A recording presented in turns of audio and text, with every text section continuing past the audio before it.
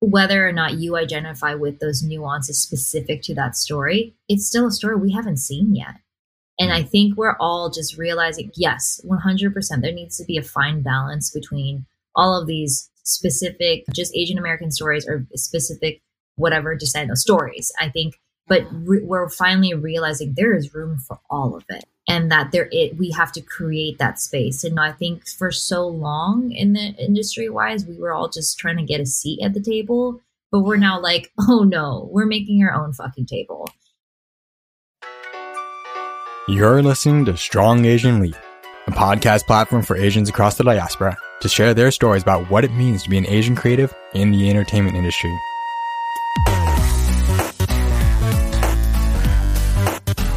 Throughout this podcast, you'll hear me and my guests have deep discussions about the industry, the paths they forge, and their unique experiences on and off the film set. I'm your host, David Masami Moria. Thank you for tuning in. Our mission at Strong Asian Lead is to amplify the creative power of the Asian entertainment diaspora, create space for artists to tell their stories, and provide resources to support emerging artists in their careers.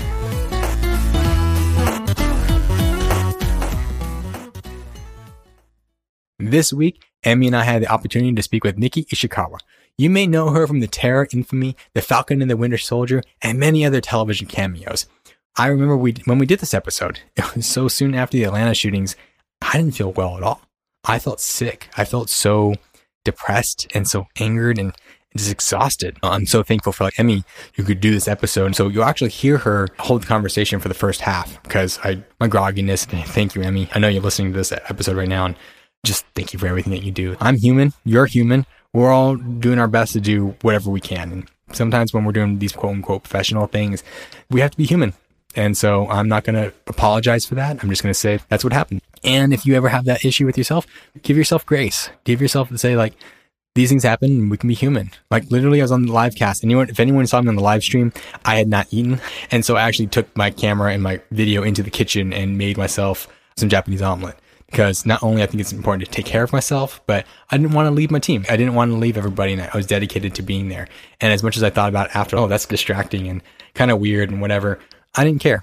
I still needed to feed myself. I was coming off the vaccine flu and I really needed to eat. So that's what I did. And I have to give myself grace. And I hope you give yourself grace too when you're building your thing and you have to be human, because sometimes we just have to be human. Anyways, I'm off on a tangent. Let's get into this episode with Miki Ishikawa. And yeah, let's get into it.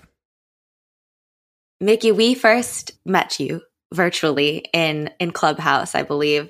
But I know that David watched The Terror. I have to admit, I did not, only because I'm a full-blown wimp, cannot handle any stories with ghosts. But I watched every single trailer and read every single synopsis that I could, because I can't handle it. I still appreciate the support. Don't worry. No, honestly, a lot of the people, like my friends and other people too, they're like, we really want to watch it, but we just can't. We're such scaredy cats. And I'm like, it's fine. Don't worry. I feel your support. So I'm going to get over it. I'm going to get over it because we need to do it for the people, and I'll just do this. And my grandma said the same thing. No, it was actually really funny. I told my dad, I swear I told my dad, okay, it's a horror, but with the Japanese American incarceration and all. I told him, and I had him come to the screening actually with his wife, and he squirmed through it and had no idea that this was the show. And he was the whole time pinching his wife and be like, oh my God, oh my God, oh my God. And then he told me afterwards, I was like, I'm pretty sure I told you. And he's like, no, you didn't tell me it was a horror. And he was like, oh my God. And then bless him, he watched it every week and he tuned in. He was like this, his hands over his eyes, obviously. And he was just it was so hard to get through. And I was like, well, I appreciate you watching it. That's love. That's what we got to do for great content that drives the conversation, obviously. Mm-hmm. We love to dive into people's family stories and their identity. So we'd love to know how you identify any way, shape, or form. That is a completely open-ended question. And tell us a little bit about what your identity means to you and how that relates to your family. So I identify myself as American first, and then Asian American female. It's interesting because of the type of work that I do. I'm already placated into boxes. So I try not to put myself into a box, because although, yes, of course, I'm a proud Asian woman, Asian American woman, I also am so much more than that. And at the end of the day, just to say American. And it's interesting. I've been having this conversation with some people and a lot of my friends, like internationally, right? America is one of the only places where you say Black American or African American or Mexican American, Asian American. That already is these titles and boxes that we've been having to put ourselves into. And that's so interesting because if you go to England, like, you're just British. You're not, of course, there's other things too. And I'm not saying that for every country, but like for the most part. And so America is very unique in that sense of what our identify as, what we identify as. And yeah, again, like going back to my roots, my parents are from Japan. They're immigrants to the States. They lived here for over 30 years. And that was an interesting upbringing as well, too, because I have two older brothers and my struggle is a little bit different than my older brothers. They definitely had it probably a lot more difficult than I did, but I have a lot of memories as well, too. But especially with my oldest brother, like he struggled with identifying, like we were all born in Denver, Colorado. And at that time, for him, and he's 10 years older than me, but he called himself a banana and he really struggled with the traditions of my parents and then trying to conform to fitting in as like a white, what like a white community was, because he was one of the only Asian kids. And mine is a little bit different. Like I lived in Denver till I was 3 and then I moved to Hawaii. And then Hawaii being like a very obviously multicultural Asian centric area, is my identity was never really questioned. And everyone loved each other. And like, obviously the Hawaiian spirit is also just everyone's ohana and everyone's family. But then I moved to LA going into 4th grade, and I moved into Hermosa Beach area, Redondo Beach area, South Bay. And it just, I then was made to realize what I was and that I was Asian, and everyone made me know. And I was well aware of that at that point. So I have all these things, right, of just like everyone else telling me now what I was. And rather than me trying to figure it out, and obviously, again, like, yeah, we spoke Japanese at home, and it's just so many different things of everyone's upbringing is so different, how their experience is so different. And then going into the industry at a really young age, then again, being told like what I was and that I clicked off certain boxes. I've never struggled with my identity, but I definitely have aware of what other people tried to make me out to be. And so that's been an interesting like uphill battle to stand my ground and learn. And of course I'm still learning and coming into my own, but yeah, so it's just like all our exterior and how much that placates what our identity is. That's so inspiring to me. David and I have had different experiences with our own identity, but I also, with moving around a lot, found myself being given labels by other people, whereas at a young age, I had the privilege of growing up in a community where I literally thought at least everybody had one Japanese parent and one non-Japanese parent. And when I moved to the States, those labels kept coming, but I actually don't think I found that strength to really define myself until maybe even just beginning my late 20s. And to hear, oh my gosh, I can't wait for like other people to hear your story, to realize that they don't have to wait for other people to label them. They can define themselves. And even there's sometimes the gift of a label makes you think, oh, okay, maybe this is a part of me. But that exploration is truly one of your own. Completely your own journey. Yeah. You had mentioned that you joined the entertainment industry at a young age. Could you share a little bit about how you got into the entertainment industry and why you wanted to be a part of it?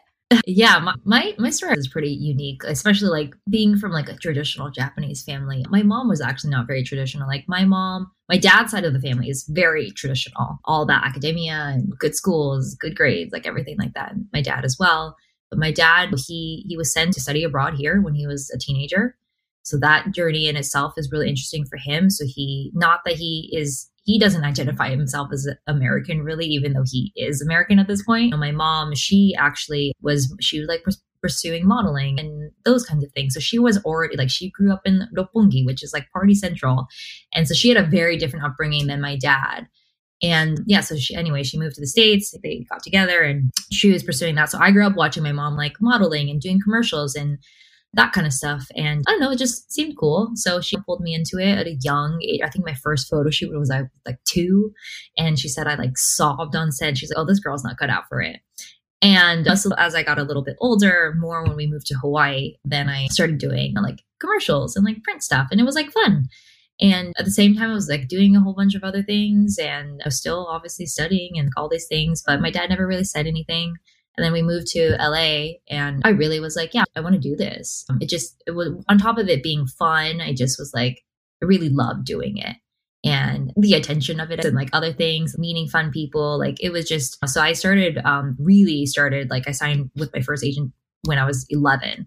So like I really started working, and then 11 to 12, like I booked my first show and then moved on from there. So it's very interesting upbringing because again, my parents didn't really force me to go to college or do all these things. My dad, I think the only thing he ever said was just, yeah, make sure you have good grades. That's it. My grandparents back in Japan were like, what is she doing? And then again, like both my brothers, they opted out of college. So then it became like this thing of, okay, Mickey has to go to college.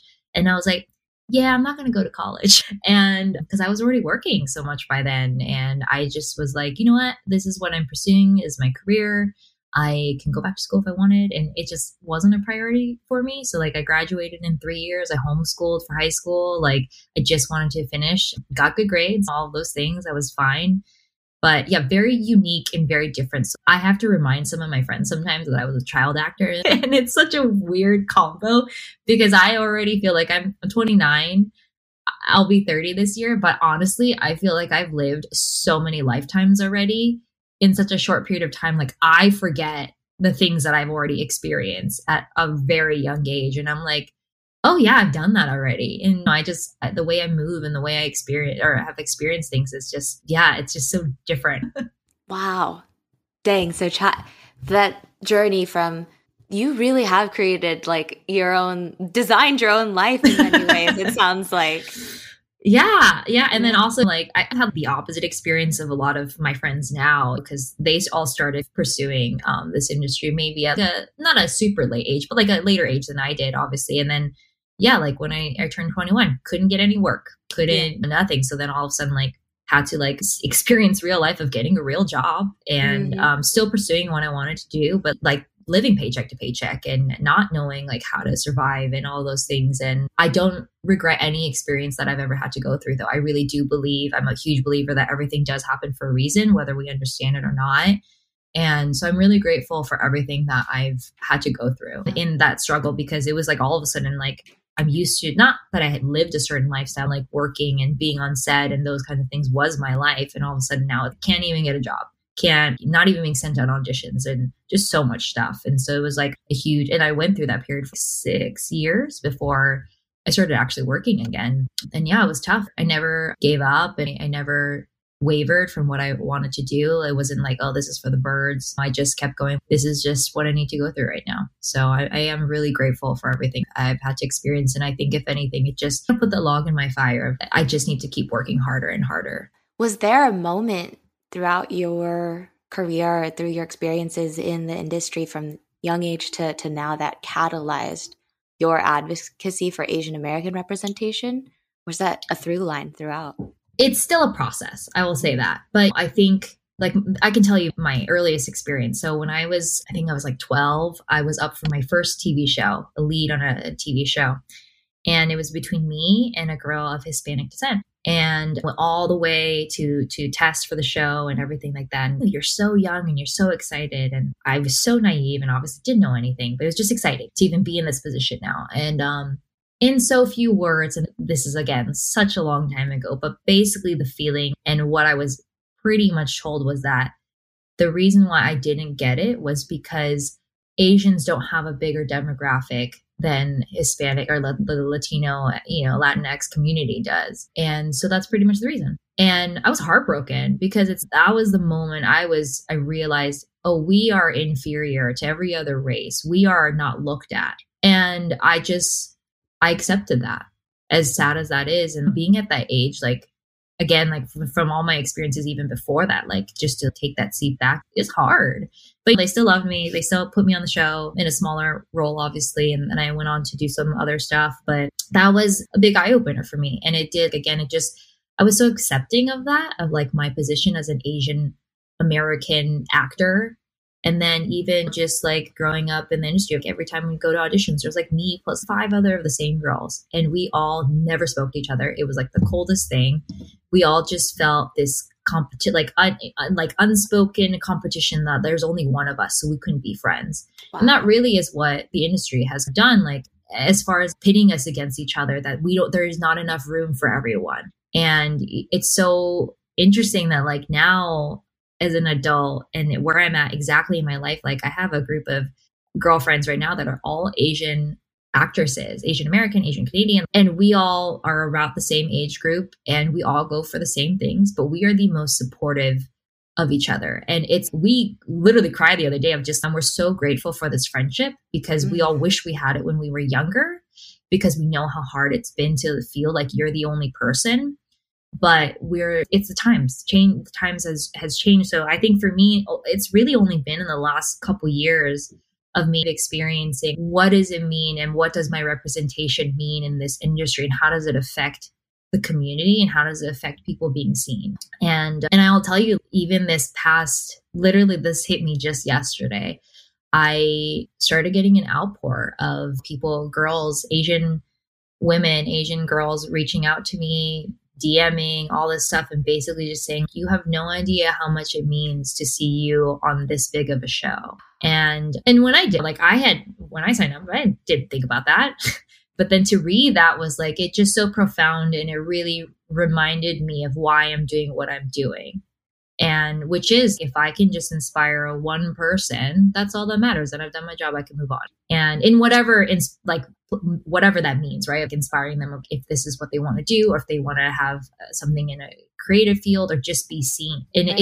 It's so crazy that we're still at this point where it's like a shock to see someone that looks like us in a certain position, rather it being like, oh, cool, she just happens to be Asian. I know I'm jumping ahead in so many things, but yeah, it was just like, that happened yesterday. And I was just like, this is crazy. And it was beyond me. So I'm very grateful for everyone that has reached out for me because of that.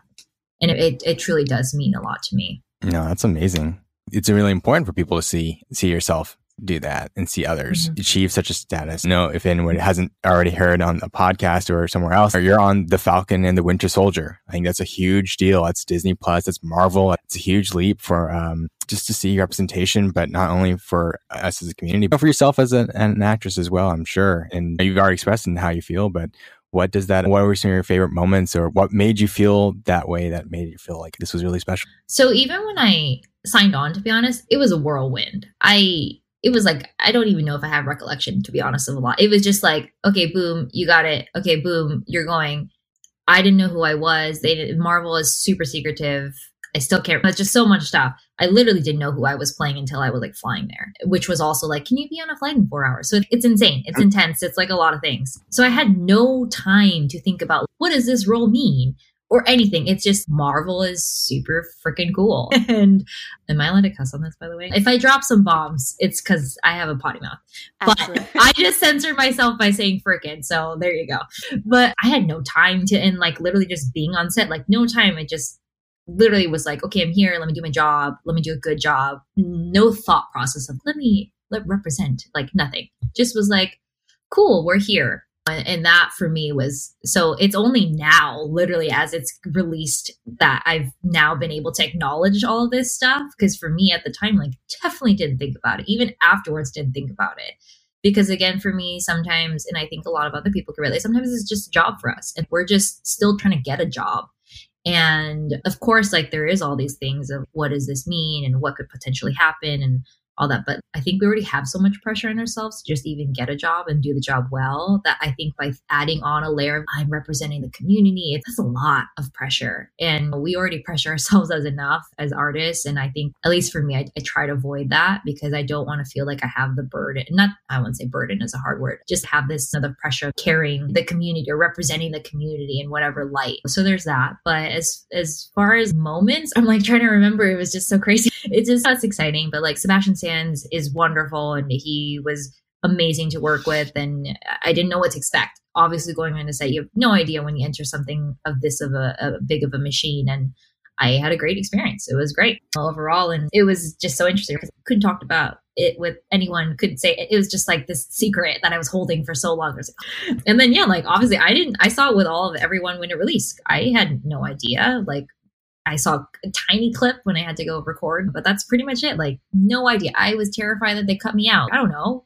Like, that's just also part of the actor's life. We don't feel safe until literally it's out, and then we see it and we're like, okay, cool. Because also you have no idea, especially that of being a person of color. We already feel, again, like inferior in that sense of like, we don't know how much of our storyline contributes to another storyline that isn't POC. Yeah, like what viewpoint we're coming from, how is it being seen, and how is it being recorded, everything like that. How's it being written? But just to add, I think they did a wonderful job of not fetishizing, not making it a thing that I was Asian. It just, we happen to be Asian. So I will say, like, kudos to Marvel and everyone over there for making this as not like a thing about Asians. It just happened to be a place that he went to, happened to be the friend that he made, happened to be the girl that he go on dates, like that they're Asian. That I think is already like such a huge advance. Yeah, and we're recording this the week after the first premiere, so no one's seen the second or any further episodes, but we're launching this in May when it should be already all launched. But even from the first episode and from some of your previous roles, how does it make you feel that you're being played, that you get to play a Japanese role instead of just a general Asian role or playing an ethnicity, and how does that make you feel? This is a really interesting topic. I wouldn't say I'm struggling with it. Like, obviously, I think for Falcon Winter Soldier, I will say, like, it wasn't, I'm trying to think. Oh, it was description in Japanese. Sorry, I will say. But as far as the industry goes, this is a really touchy subject, just because, again, the way that everything's headed of like being so specific of how castings are, of like, must be of Japanese descent or must be of whatever. It's hard because there aren't enough roles to begin with. And so even my stance on this, honestly, has changed a lot. I used to very much be like, no, a person of this descent must only be able to play this type of character if that character calls for it. But now just seeing and having conversations with so many people and stepping back, it's no. For me, I do believe like we need to really open this up of not, at the end of the day, an actor is just an actor of getting a job, and we can't fault them for the decisions of casting that is being made. And I even like posted that tweet about this. And I remember so many people, I just wanted to know what people thought. And I think this conversation continuously needs to happen. I think this conversation needs to happen with casting directors and studios as well, because as Asians, we're quote unquote like the monolith, right? So we're all just one group. But then all of a sudden now, because they're trying to be PC, now it's, must be of Chinese descent and all this other stuff. And it's, okay, that eliminates any other potential Asian actor who could potentially read for this. And at the end of the day, I think there's so many parameters. Does the character speak that language? Does the character identify? Is it a huge part of the storyline? Is it an American storyline? So there's just so many things. And I think now we're going into the hard left direction of just must be this and this. But it's really hard for all the other groups who now feel like they're being pushed away and that they might not have as many opportunities to begin, like South Asians, like they already struggled to begin with. And so now we're just completely not even allowing opportunity, because at the end of the day, like as actors, you want the best actors for these roles. So if the best actor for this role just doesn't happen to be of whatever the character's descent is, it sucks. Because what if you're missing out on potentially having the best actor for that role, who can maybe learn to speak that language, who can look like this part? I'll say this, like, white people don't have to go through this. They don't. There's so many examples of films, right? Like even Chernobyl, I think, is one of the biggest ones, where that is such a specific, unique story. No one questioned that any of those actors were not from that place and didn't speak the language. It didn't even matter. They all had different accents even. And so for us, it's like we're held at such a different standard. And especially at the end of the day, if it's an American story, it's so difficult because we're now all arguing within our own community and tearing each other apart because of this. And that's not good. We need to be able to move forward collectively. And I think we totally are. And the fact that we're even able to have these dialogues show the signs of progress.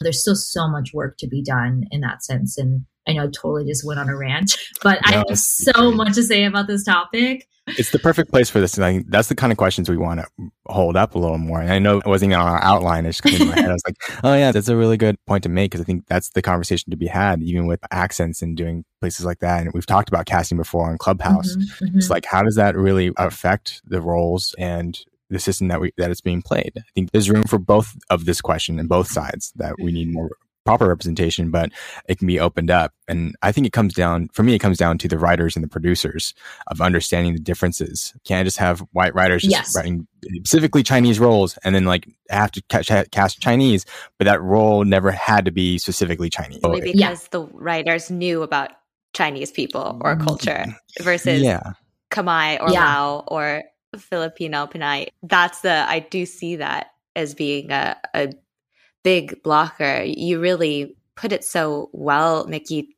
for me to understand that, like, when are you going to read a script we want a Lao main, like, lead in this, and we want them to, or Khmer, or it's going to be somebody from Vietnam from this time, came to America, etc.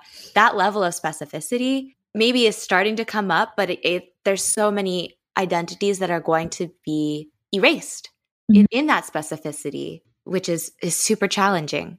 Yeah, and I think in regards to if it's just an Asian American narrative at the end of the day, and just looking for Asian American, okay, you can now still hire whoever you want. And if it does make a point to needing to learn their backstory, or if they how involved their family is in the story and all these things, then yeah, sure, like maybe use what that actor really is and use what their background is so then they're comfortable.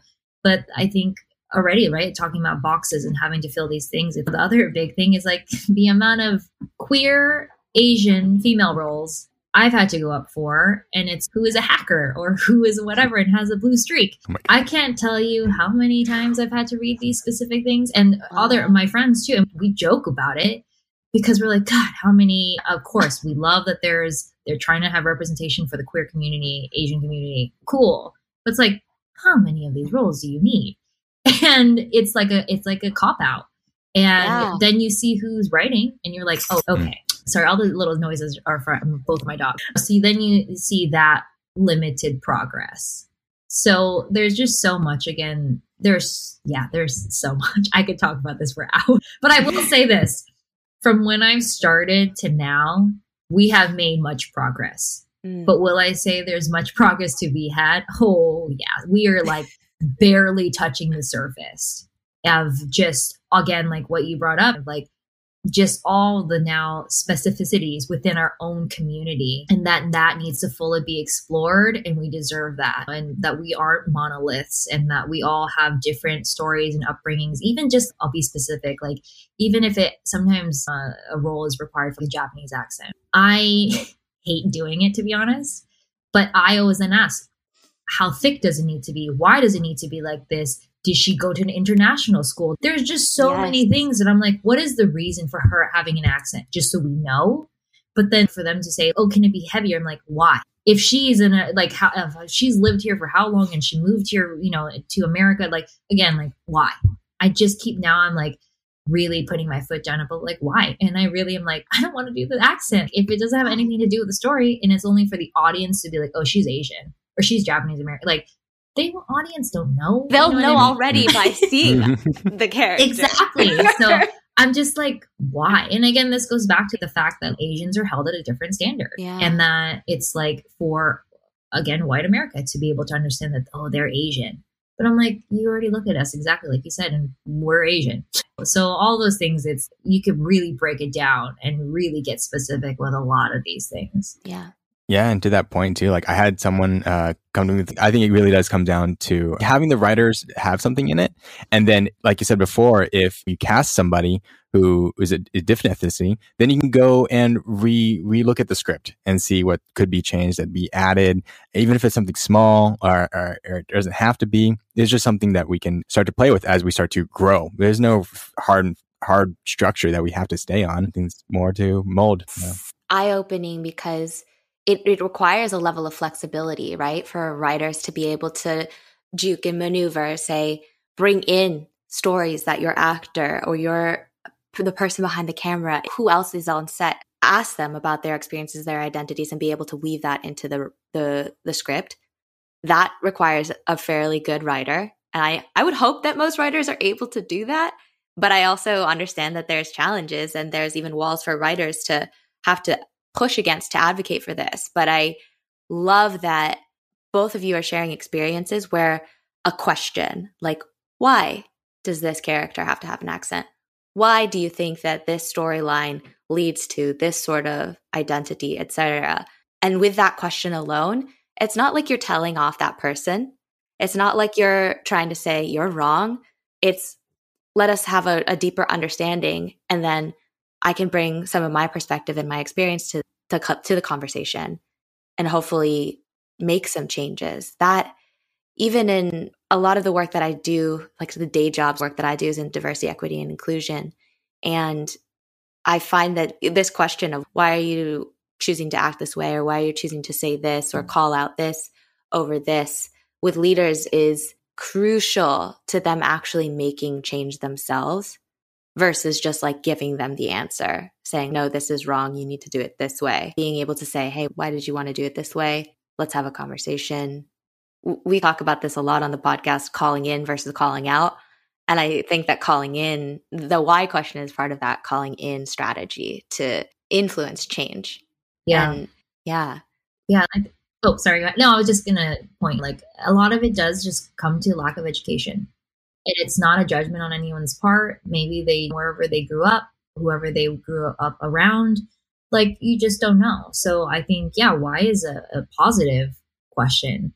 And it's to give room for a dialogue to be had. And I think that's what is important in order to keep opening up all these things. And there's just so much going on right now. So I think there is room to take pause and just be like, okay, let's re-examine this and ask why certain things. But I think in general, maybe specifically for the entertainment industry, is so many of us have been really scared to bring up a question. We just accept. And I think that's just maybe the Asian way, right? Of like, we put our head down, we don't ask questions, we just do the job. And we've been that's embedded in our DNA. But I think the generation now is starting to really question things and bring up things that our parents or our grandparents weren't comfortable with bringing up. Because again, like that whole, for us, we're all part Japanese, like that concept of gaman, right? Is just you to endure and you just keep pushing. And I think that concept in itself is something that we're now not accepting fully. Yes, it is still part of us, but now we're just like, okay, let's really re-examine this.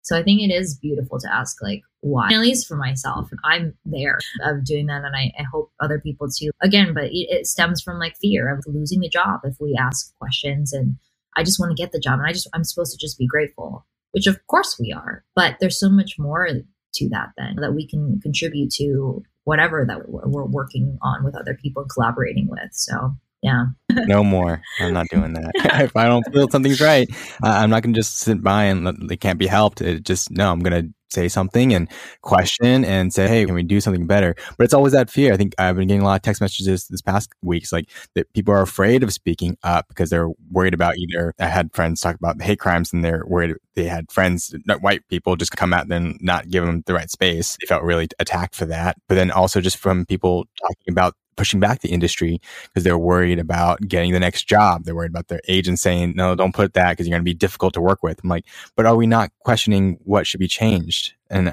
are we really challenging the thing, or are we just going to be complicit?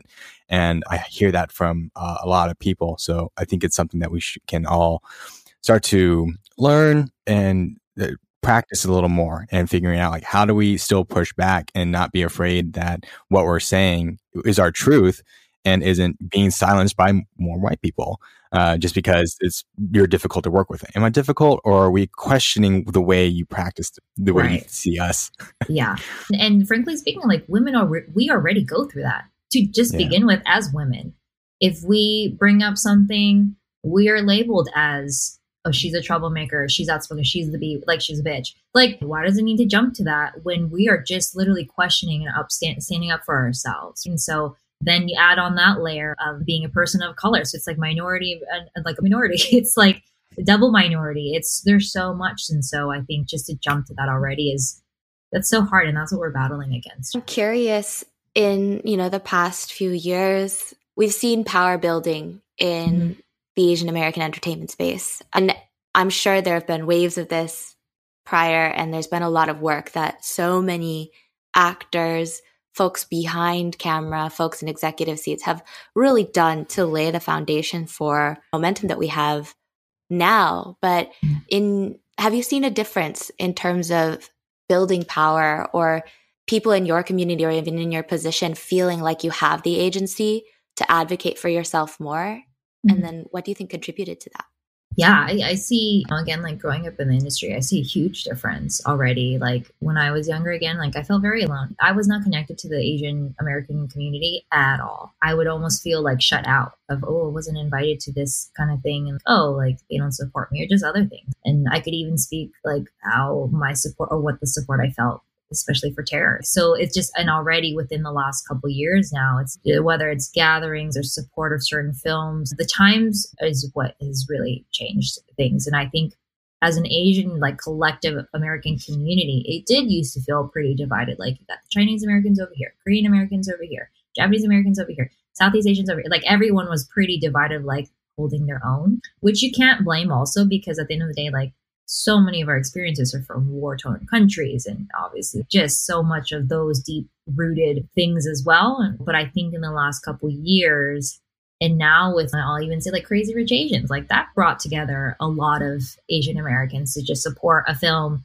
that just happened to have a huge cast of Asian American or Asians, right? And so that was something. And as we've grown on, like obviously The Farewell, and there's just been like other films that have finally started pushing everyone together, being like, oh no, either way, at the end of the day, representation is representation of the Asian community. So we just need to support it. Doesn't matter if we like it. Doesn't matter if we care about it. It's just, we need to support it no matter what.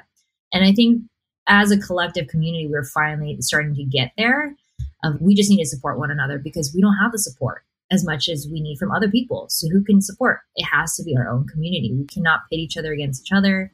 Mm-hmm. And I think it's really beautiful. Like even in the last couple of years, like I've never had this many Asian friends in my life, as far as like in the industry. Yeah. And friends that I've made, I'm like, whoa, this is so crazy. But it's just like an instant, like I see you, you see me, we're friends. And I support you from far away. I can tell you how many people like I just followed or admired from afar, and now I'm friends with them, and we just were aware of each other, and that was it.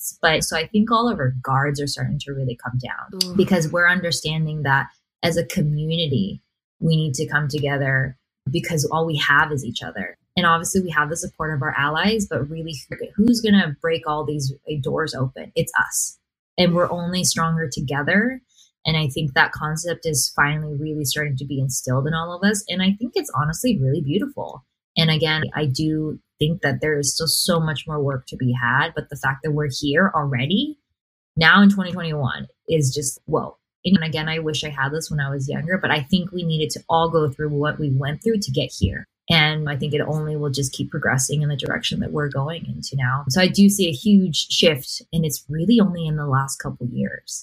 But again, I think just timing is everything. And I think everyone is just finally at that point where like, all right, change starts with us. We need to be the ones bringing these conversations up. We can't wait for people in the writers' rooms or the executives and studios to make these things happen for us. So that's why even like something like Minari, indie film, and was created and obviously by an Asian American production, like all these things. It's because those are the type of stories that we know and we have to be able to tell, because only we understand the nuances of that film. No other group can understand that but us.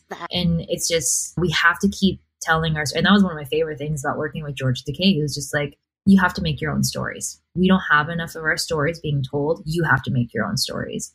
And obviously there's so many different things that come with that, but there is truth to that it has to start with our own community. We cannot wait on other people to create stories for us. Like we all have to work together to figure that out. What stories do we need? More than just immigrant stories at this point. Now it's just about the Asian American narrative and those experiences. So I am excited to see where things are going. And I think there is a lot that is happening right now and undercurrent. You know, I think we're just laying the foundation for what will be the future. We're going to take a quick break to listen to one of our partners. And actually, this is actually one of our partners this time. Mixed Asian Media. It's a collective created by multiracial mixed Asian Pacific Islander Americans. They seek to build a community within the mixed Asian group through conversations of what it means to be of mixed Asian Pacific Islander descent. They provide a platform to explore important experiences build powerful relationships, and discover sought-after clarity in the mixed Asian narrative. I'm a mixed kid, and part of this mixed Asian media is really important to me to see mixed Asians talk about mixed Asian issues. Mixed Asian media for mixed Asian folks. Now, back to my interview. David, I'll bump it over to you because where I'm taking it, I want you to take it where I'm taking it. So. No, I think it's great that you're seeing that. I think we're seeing it as a community, seeing from the audience side a little bit, but I think I'll say I'm a little worried that it's just a blip. It's going to be great today and maybe not tomorrow for whatever reason. I don't really see that happening. I feel like it's only going to go upwards, and so I don't want to stay positive on that. And I just think it will, but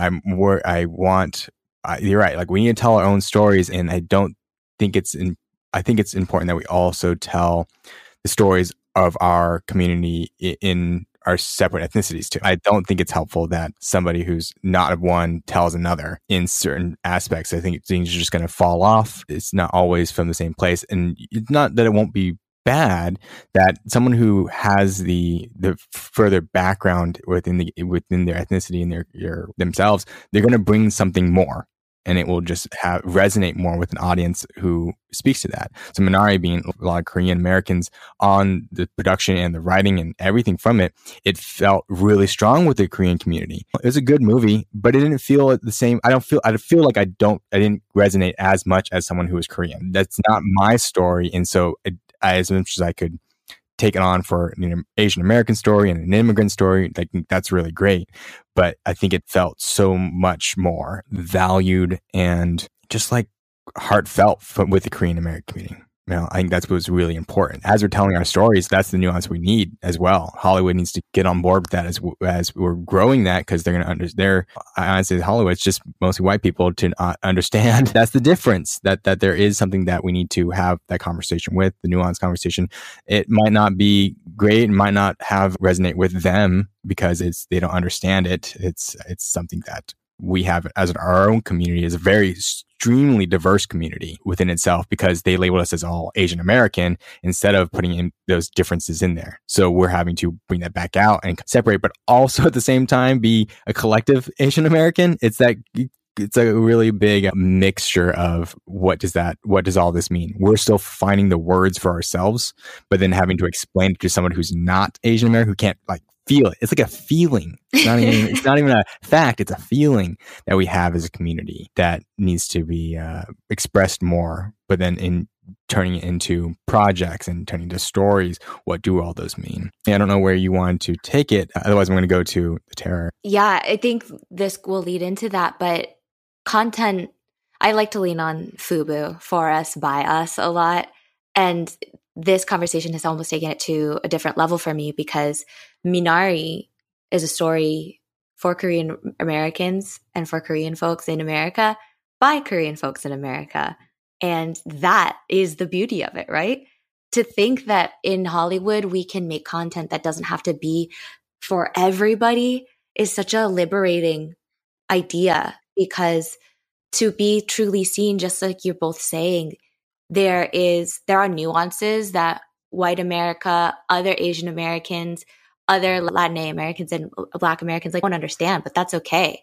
If it speaks to this group of people and we're, as an Asian community, still going to uplift that, even if it doesn't speak directly to us, how beautiful is that? Again, it's instead of minimizing our differences, which is where America is on this. America's campaign has always been, we're the melting pot. We will erase your differences. We will all bleed red. So we're all American, which I appreciate. I appreciate where that comes from.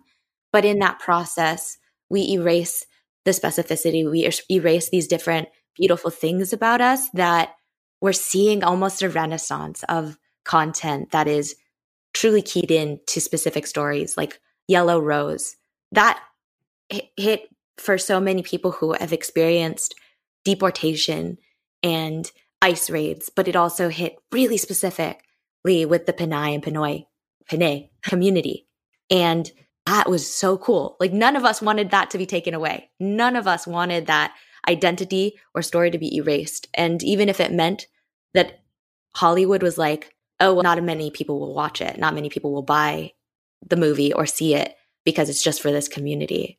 We're breaking that mold by supporting one another. And I think just to add to that, like, whether or not you identify with those nuances specific to that story, it's still a story we haven't seen yet. And I think we're all just realizing, yes, 100%, there needs to be a fine balance between all of these specific, just Asian American stories or specific, whatever descent of stories. I think, but we're finally realizing there is room for all of it, and that we have to create that space. And I think for so long in the industry wise, we were all just trying to get a seat at the table, but we're now like, oh no, we're making our own fucking table. And that part.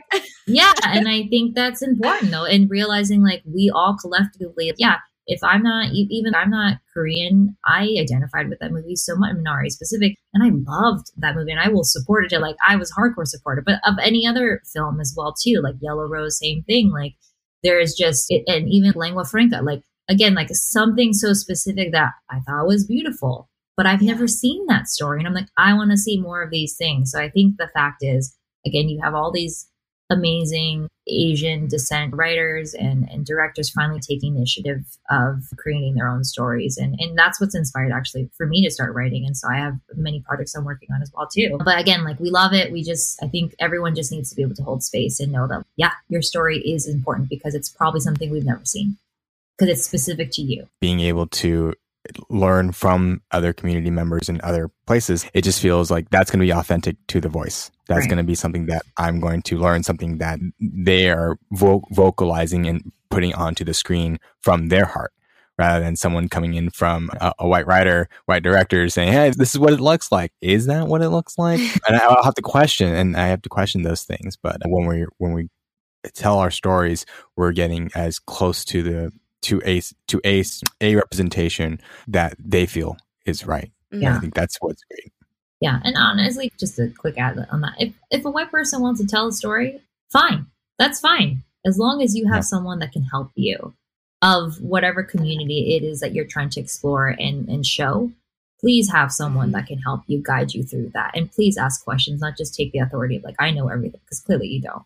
I'm okay with another person telling that story if they want to, and they have a name or whatever, and this is something that holds whatever truth to them, cool. But just again, please make sure you have someone or a team of people helping with that research, helping make sure, like, and checking you basically to make sure you are getting it right. Yeah. I'm working with a writer now who's not Asian, but she lets me ask the questions. She lets me and takes in from full value. And I appreciate that. She's I was honestly one of the first people who texted me after Atlanta. And I was like, wow, okay. She really gets it. And I think then that's the value you need to. It's not even just, oh, you're a consultant, so I can take it or I can leave it. Yeah. But like really the expert in that culture. So you got to really add to it if you want to make this, or something's going to fall. Processing it because there's just, Mickey, one of the things that you said was the perfect soundbite. And I think that's like holding space for each other and holding that those stories are authentic. They're coming from a place of value, uplifting that as our community, and really being able to see stories that were never told before. Like I personally thought that's what Hollywood's point was. I thought the dynamic appeal of Hollywood was to tell stories you've never seen before. And then 17 Spider-Man later, I'm like, what? And I always use Spider-Man just because personally, I still forget like who is Ben Spider-Man after so many iterations, or Batman. And it's not a dig. I know people love that content, but I also want to see completely new stories. Yeah. Or Silk, right? Marvel has been looming around the story of Silk, the Korean American Spider-Woman. Like, cool story we haven't seen before. Want to see the nuances there. Yeah. As long as they don't put Scarlett Johansson. I'm putting that there. Because that's just the truth. That's just the truth. No, she has just in general. But I did want to ask that your audience who doesn't know, you're on The Terror season 2, which was based in Japanese American incarceration camp. Being in a mostly Japanese American cast or Japanese cast, like what was that feeling like to feel like you're just surrounded by a lot of Asian people who understood? So this is probably like my third project that I've been that's a majority Asian, but obviously this one meant so much more. And it just was a different meaning because of the story. And so I remember when I was even reading for it, I went in and my showrunner, Alex Wu, and some of the producers were there. And I just said, I don't care if I get this, just thank you for making this story. And that's it. And I was like, I'm just happy that you guys are making this story. This is something that needs to be told, that hasn't been seen in this light. Thank you. And that's all I said. And I literally was like, I don't care if I get this job. I'm just happy they're making this. And then obviously cut to like me being a part of the show.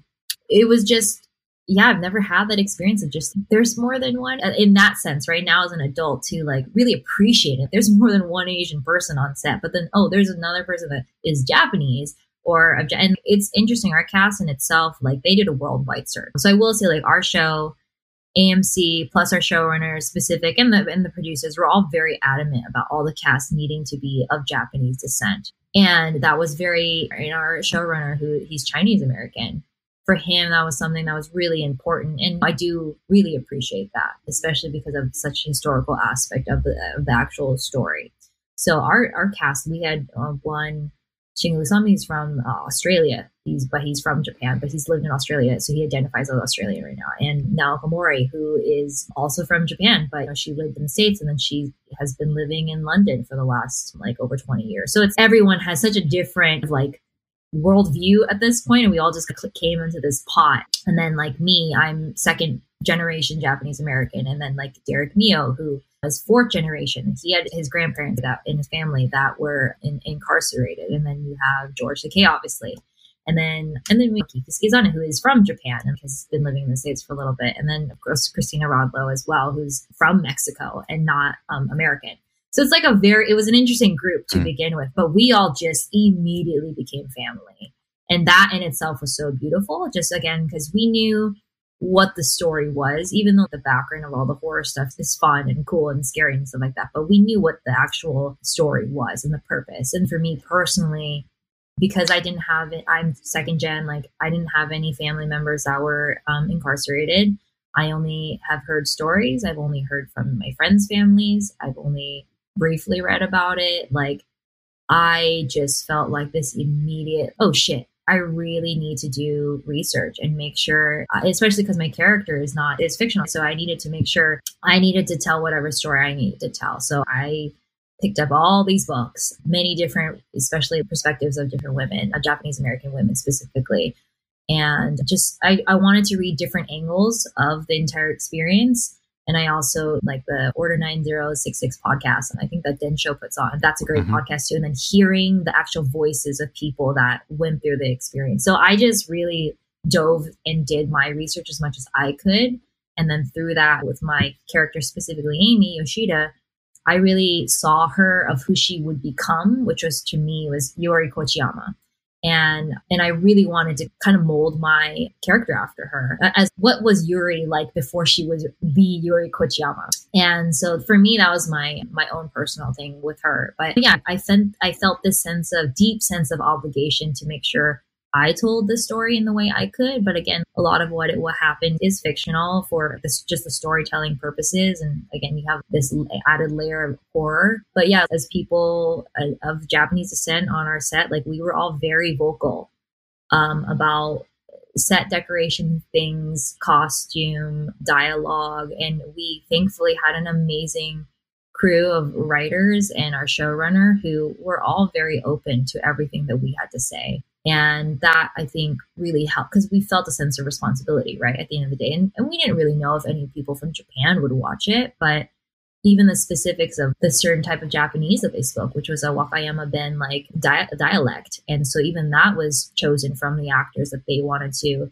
do this because for them, that's important of like, where did this family come from? Now living on Terminal Island and like all these different things of the specifics to them were very important, even though an American audience wouldn't care. But for them, they wanted to make sure that they got those specifics for themselves, at least, just as like more character background. But yeah, just being on set was we had as crazy as it looks, we had so much fun. And that is a memory I will cherish with me forever. Just again, like that experience in itself is so unique.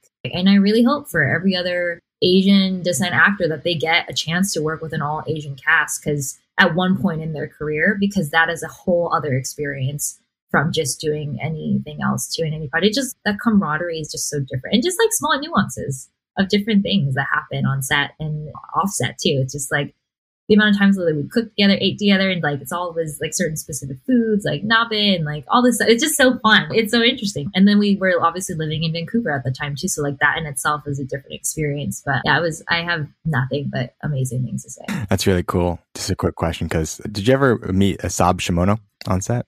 He was in the last episode. He was only there for a minute. So do you know what part? He was the last episode. He was doing. I didn't finish the last episode. It's just like I think he's in the death afterlife. He was also. You mentioned the 9066 podcast. He was one of the co-hosts, right? That's who my uncle is. Maybe the name resonates. Yeah, but I didn't meet. Yeah. Him. Yeah.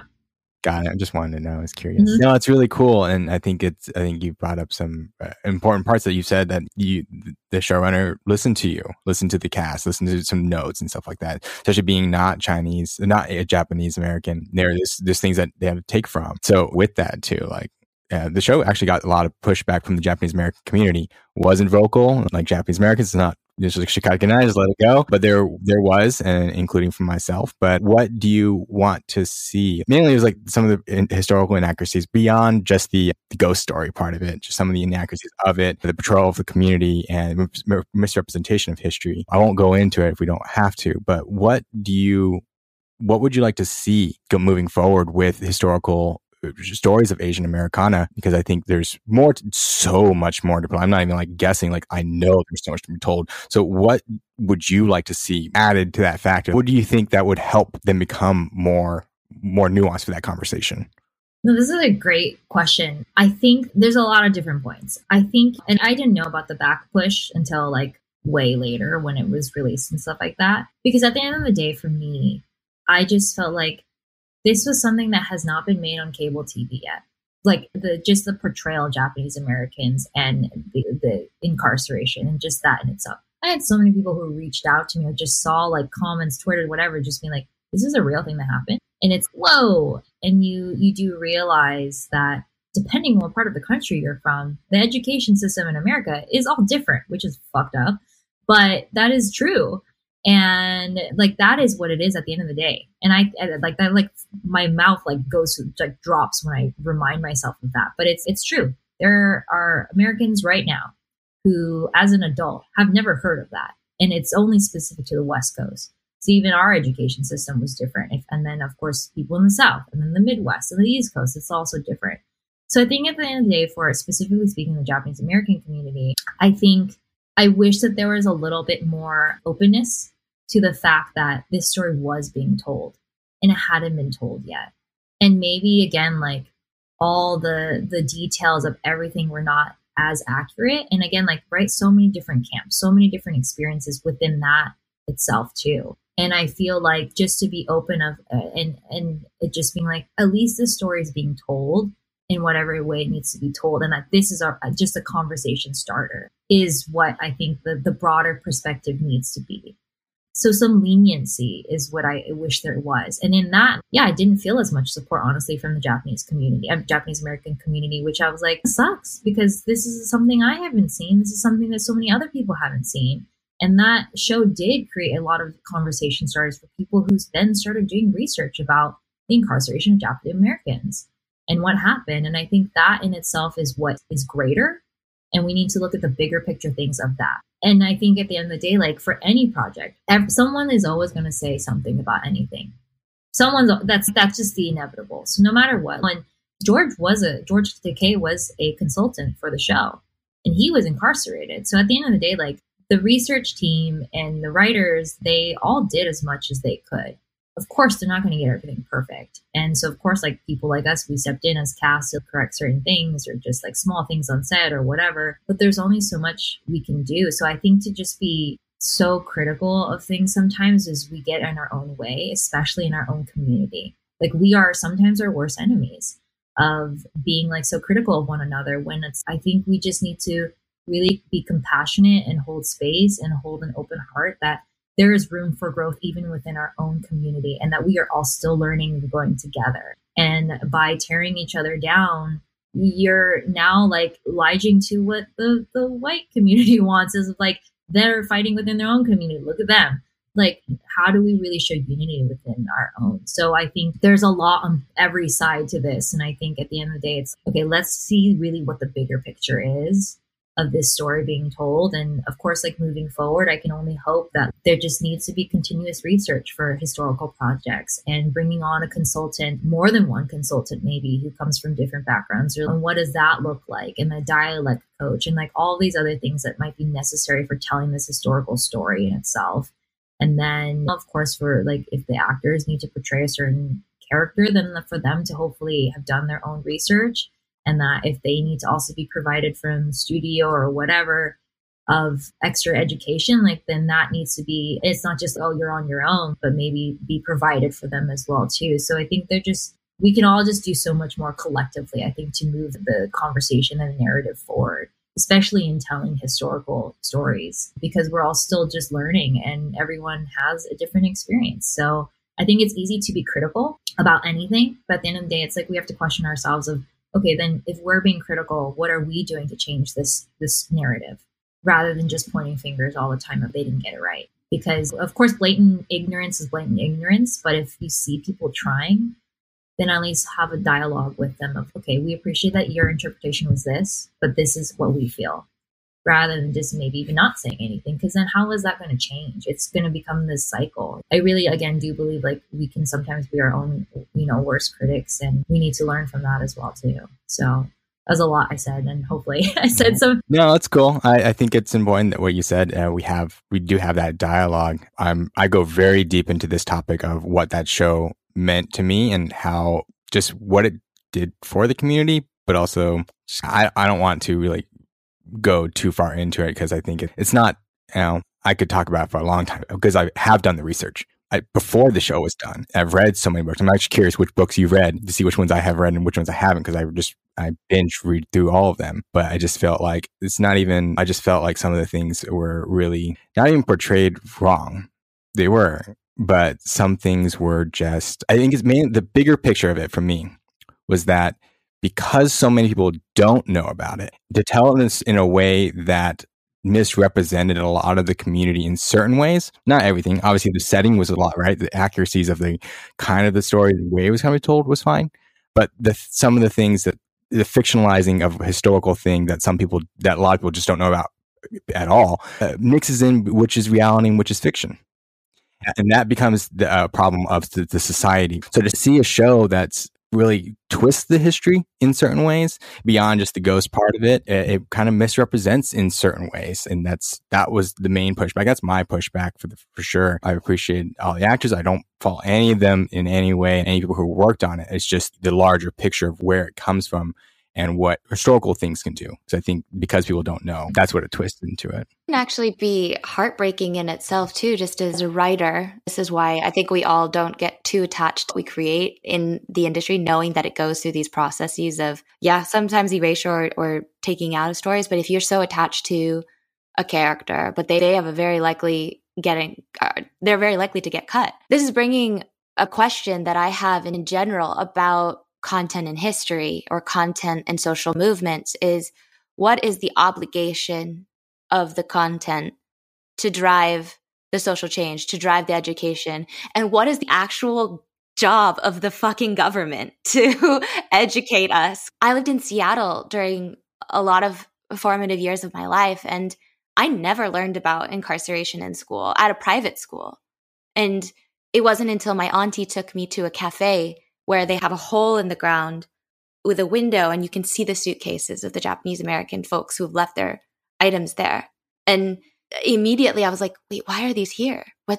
What is this? And that introduction had to be made. And this is part of her, family's history and not a part of mine, because my family is Shin Issei and came to Japan much later than incarceration. But that question of education, what's the role of shows? What's the role of the entertainment industry to push the narrative, to push social change?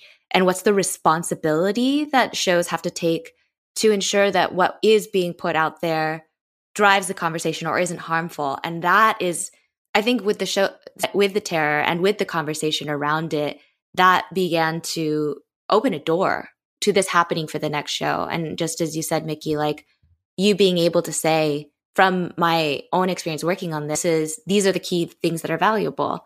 Having the history, having the research done by the writers and the showrunner, but also the actors having a responsibility and an ability to influence that as well. That blew my mind because, again, a lot of the times you don't see actors being able to influence a show in that way. But with that collective power, with the voice that y'all had, you were able to. And I'm hoping, I am a really positive and optimistic person when it comes to the future of this industry and the future of this country too. But I think that by opening this conversation and allowing for this show to be a representation of a future show, like Warrior is doing historical stuff, like other shows that are going to be tying into historical Asian stories. Like this is the conversation that needs to be have on set or in the writing rooms. Like what's our responsibility as the writers? What's the responsibility of our community? How are we going to blend that? And then what can we do to move forward? Because you're right, there's not a lot of people who see the behind the scenes that forces stories to change, forces stories to go another way. But then how are we also arming those people in the stories to have that power to be like, okay, we're pushing this. We're going to push this. Right. Yeah. What message do you want to send to Asians in entertainment? That you have a place, that there is space for you, that your story can be told, that you are seen and you are being heard. And just to continue to push your envelope, not just for the greater of the community, but for yourself too. And that there is room for everyone. And that, yeah, we deserve to be here. Mickey, appreciate your perspective. The perspective that you bring about embracing holding many different truths to be true at the same time. Not that one truth is better than the other, that one story is more important than the other. I think that's when white supremacy begins to internalize in our own community, is when we think that the door, we have to have a queue. I know stereotype Japanese people love to queue and line up for things, but we don't have to line up. There's many doors that we can open, many tables that we can create to build our stories. And what I really take away from your message is how can I as an individual keep bringing people to that table, even if they're not Asian Americans, ideally not just Asian Americans, but a lot of people. Get people to watch Minari, get people to watch Yellow Rose, Lingua Franca, all Nomadland. I'm just a support. What are you watching? Watching Last Chance U right now, the basketball one about East LA College. I love Last Chance U on Netflix. It's one of my favorite series, but the basketball one is just, it's just like, I love basketball. So yeah, I'm watching that right now. And I've been on this like tip of just like classic Japanese films right now. So a lot of like Kurosawa, a lot of like just that whole lane of things like I either haven't seen or just like reliving them. Yeah. So on that tip right now too. And I guess you should say classic Asian cinema. So got like Wong Kar-wai and everything too. So yeah, all that. Oh, I need to dive into Wong Kar-wai again. It's so beautiful. So beautiful. And our last question is, who do you want to uplift, or who should the audience know about?